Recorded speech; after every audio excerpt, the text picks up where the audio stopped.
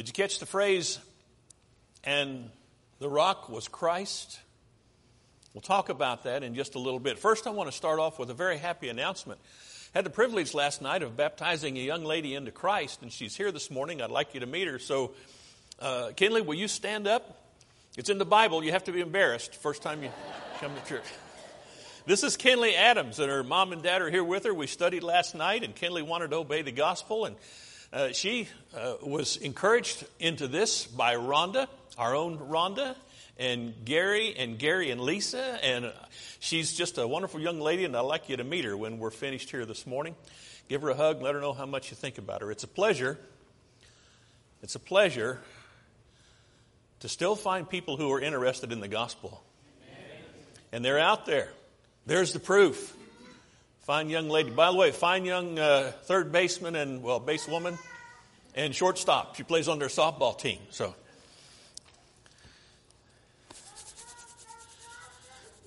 What's that a picture of?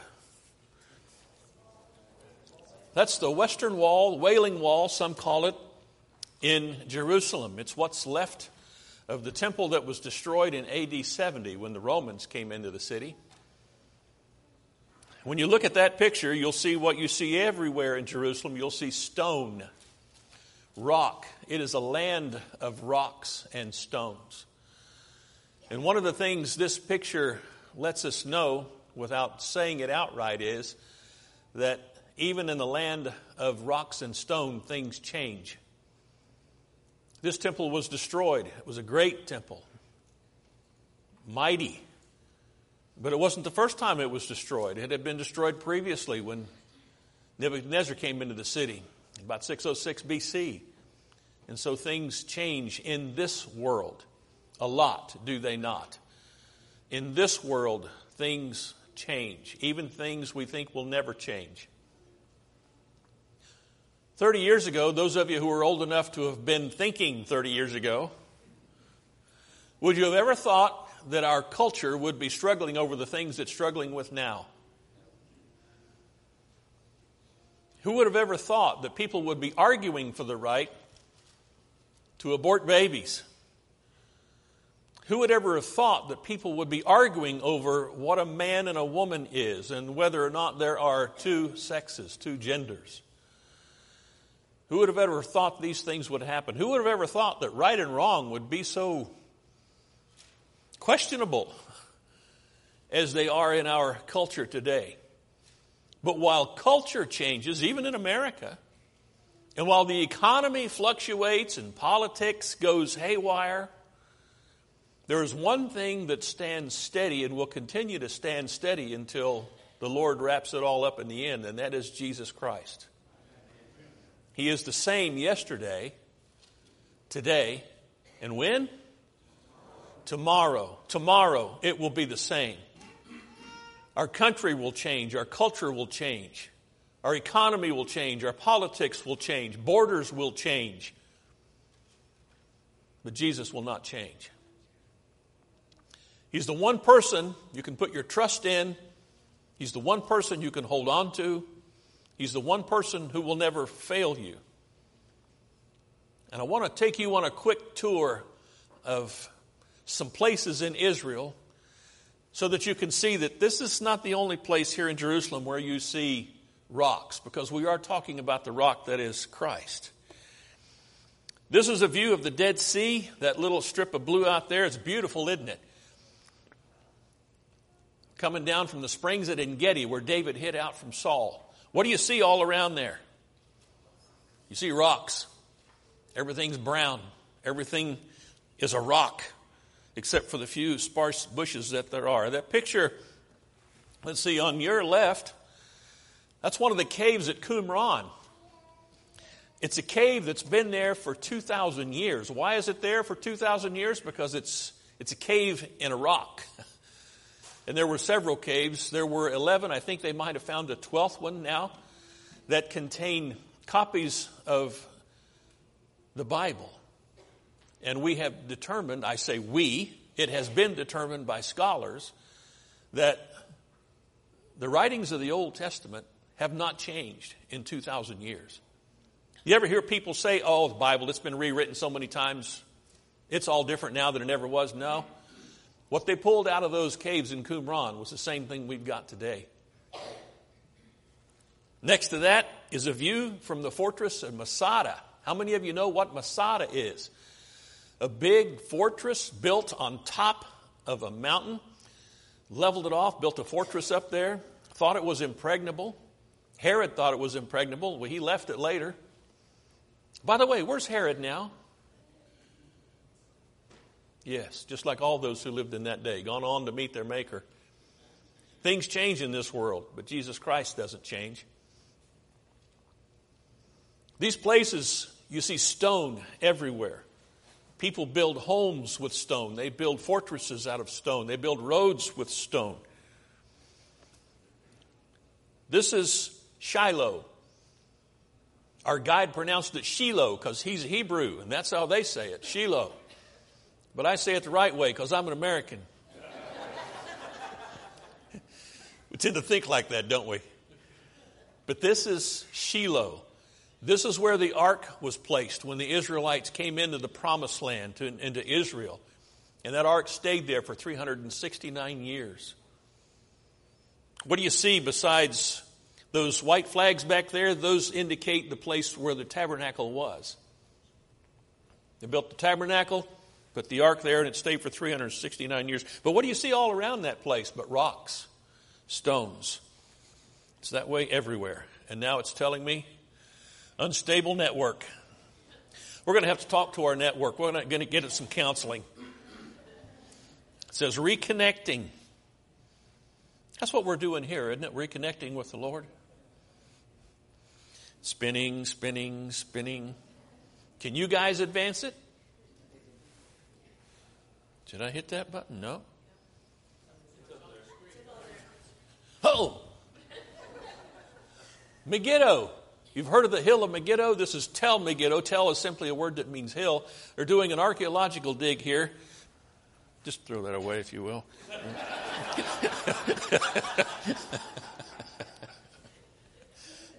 What do you see? Rocks. You see stone everywhere.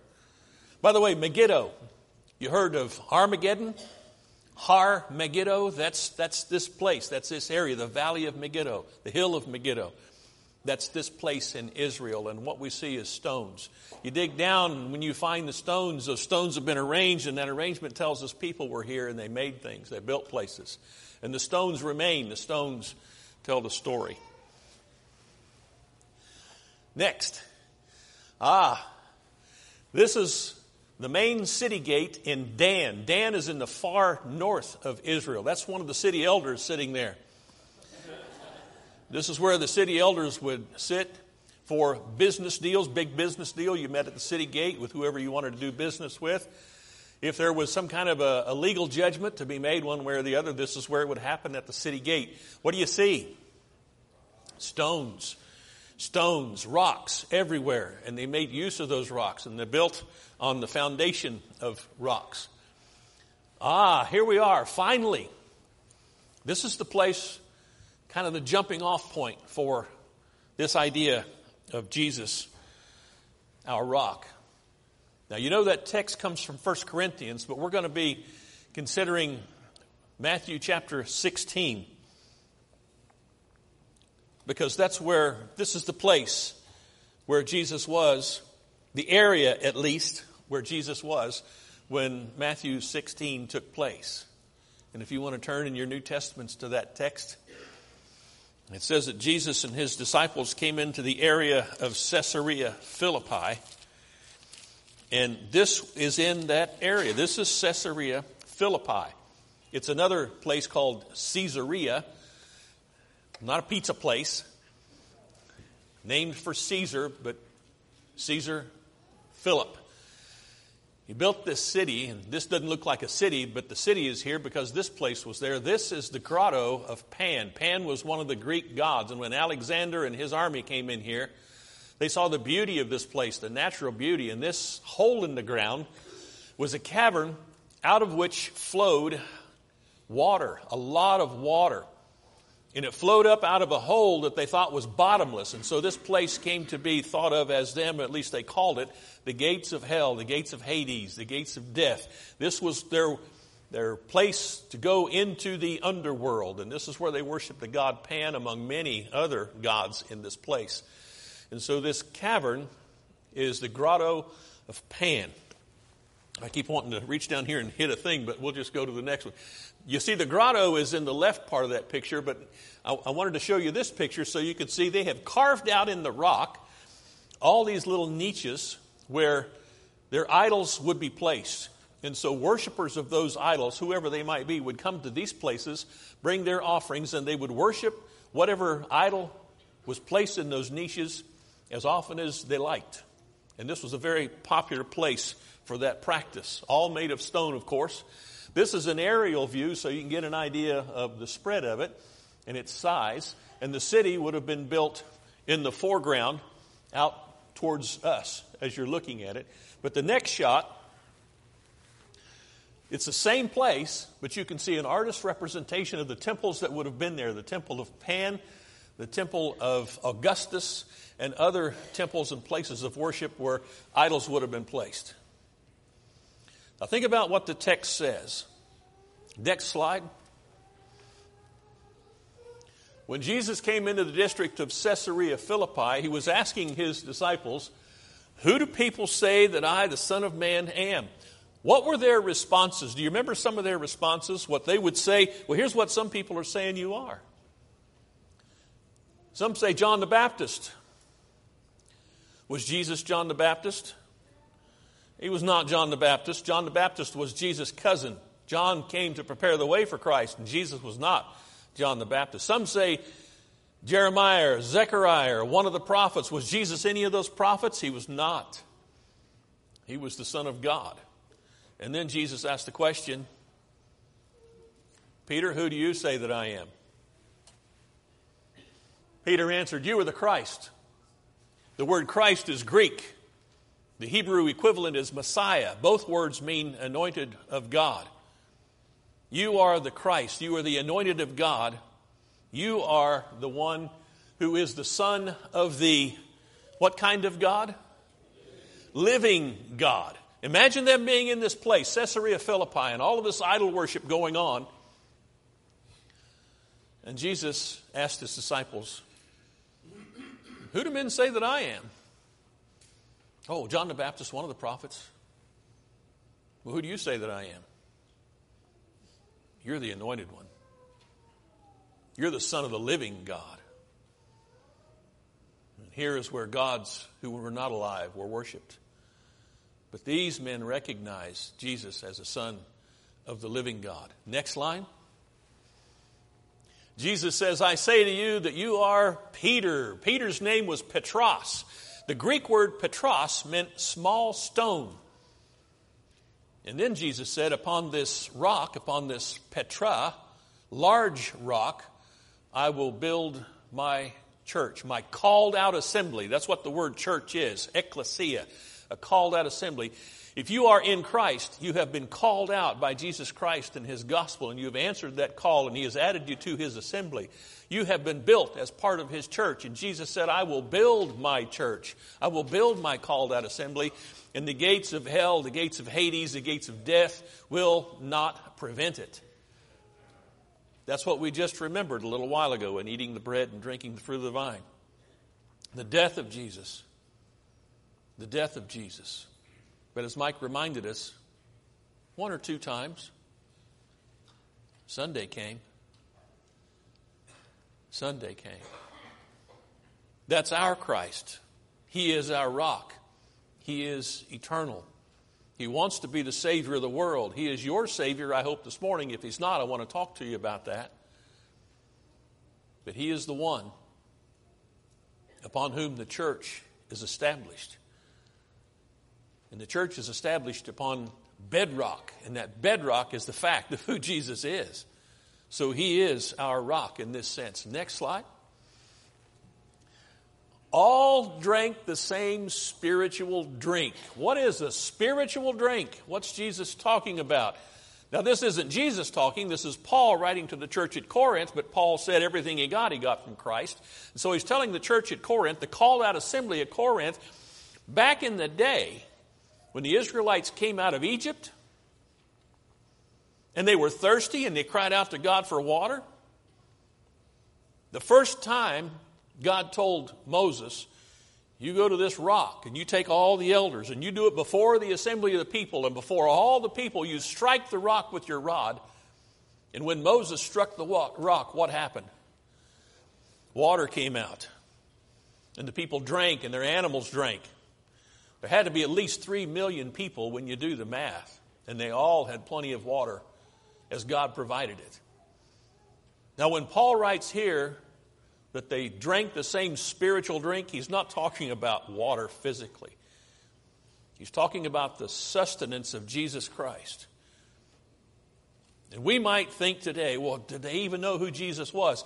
That doesn't matter what they knew. The fact was they were drinking from the spiritual rock of Jesus Christ. He is the same yesterday, today, and forever.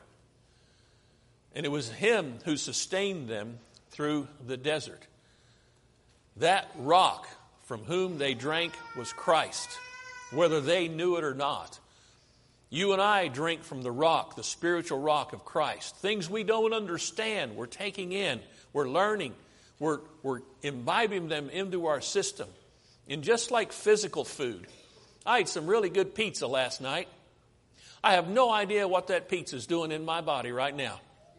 I don't want to give you an unsettling thought. But what do they say about food? You are what you eat. So expect me to be flat and triangular in a little while, I guess. But no, we know what that means. If you eat it, your body, somehow, God made it this way, your body can break down all the components of the food you eat and decide what is nourishing and what's not. And whatever the nourishment is, whether it's niacin or... Now I can't think of any of the nutrients that we take in. Minerals, all those things. Anybody ever eat this? Used to be a seasoning, and now it's a health food. Turmeric, yeah. Anybody use turmeric? What's turmeric do in your body? It makes a difference. I started using turmeric, and a lot of my aches and pains went away. Inflammation, yeah. Some of those people are still around, but you catch that? Just a little joke. But what we take into our body somehow knows what to do with all that stuff. How does my body know? I don't know, but my body knows. And the body's been designed by God. So spiritual things are the same way. We feed ourselves spiritually, and we don't even understand everything we're taking in, but we're pursuing God. We're looking for God. As Paul put it in Acts chapter 17, when he was up on Mars Hill in Athens, Greece, he said, we grope after God. That's what we're doing right now. Sometimes we think we're so slick and clean and we got a handle on it, and really, if we could see ourselves, I think we'd all see that we really are just groping after God. We're doing our best in our muddled state. And everybody around us here this morning is doing their best in our muddled state to be a servant of God. How you doing? I know you're doing just like me. Sometimes it's not that good, but that's all right, because Jesus is our rock and we take our comfort and our encouragement through Him. Next line. This is from Daniel chapter 2. Nebuchadnezzar, remember I mentioned him? He came and destroyed Jerusalem. Well, he took young men into his service, and one of those young men was Daniel. And Nebuchadnezzar had a dream, and he couldn't even remember the dream, but it so troubled him because it was from God that he called for his wise men to interpret that dream. None of his Chaldean wise men could interpret the dream, but Daniel came and God gave him the interpretation. And Nebuchadnezzar's dream was about an image that was 4 parts, and Daniel said what that 4-part image means is that you're going to be a kingdom, and there's going to be 3 kingdoms coming after you, and in the final kingdom, God's going to set up His kingdom. And this part of the text, part of the translation, is how that kingdom is going to be established. Look at what it says. You continued looking until a stone was cut out without hands, and it struck the statue on its feet of iron and clay and crushed them. And if you read the rest of it, that stone would go on to become a huge mountain. So we're seeing stones in the message of God given to his people, Jesus was the spiritual rock that the Israelites drank from. And now we're seeing a vision of the future where a stone's going to be cut without hands, and it's going to crush all the kingdoms of this world, and the kingdom of God is going to be established. And that's going to happen in the days of the Roman kingdom. That was the final kingdom. And then the next one. Behold, I'm laying in Zion a stone, a tested stone, a costly cornerstone for the foundation, firmly placed. He who believes in it will not be disturbed. That's from Isaiah chapter 28. You trust in Jesus? He's the stone that God has put in Zion. If you want your life to be stable, if you want to be firmly positioned and rooted in life itself, put your trust in Jesus Christ. These are the messages that God is giving through his prophets, and he's borne them out in his Son. Next slide, please. This is from Matthew chapter 7. Jesus is wrapping up the Sermon on the Mount, and he says this: everyone who hears these words of mine and acts on them may be compared to a wise man who does what? Who builds his house on a rock. And then he says, the rain fell, the floods came, and the winds blew. And what's that next word? They slammed against the house. Now you might think to yourself, well, wait a minute, if I'm following God, nothing should slam against me. I'm doing good. I don't deserve to be slammed against. Oh, yes, you do.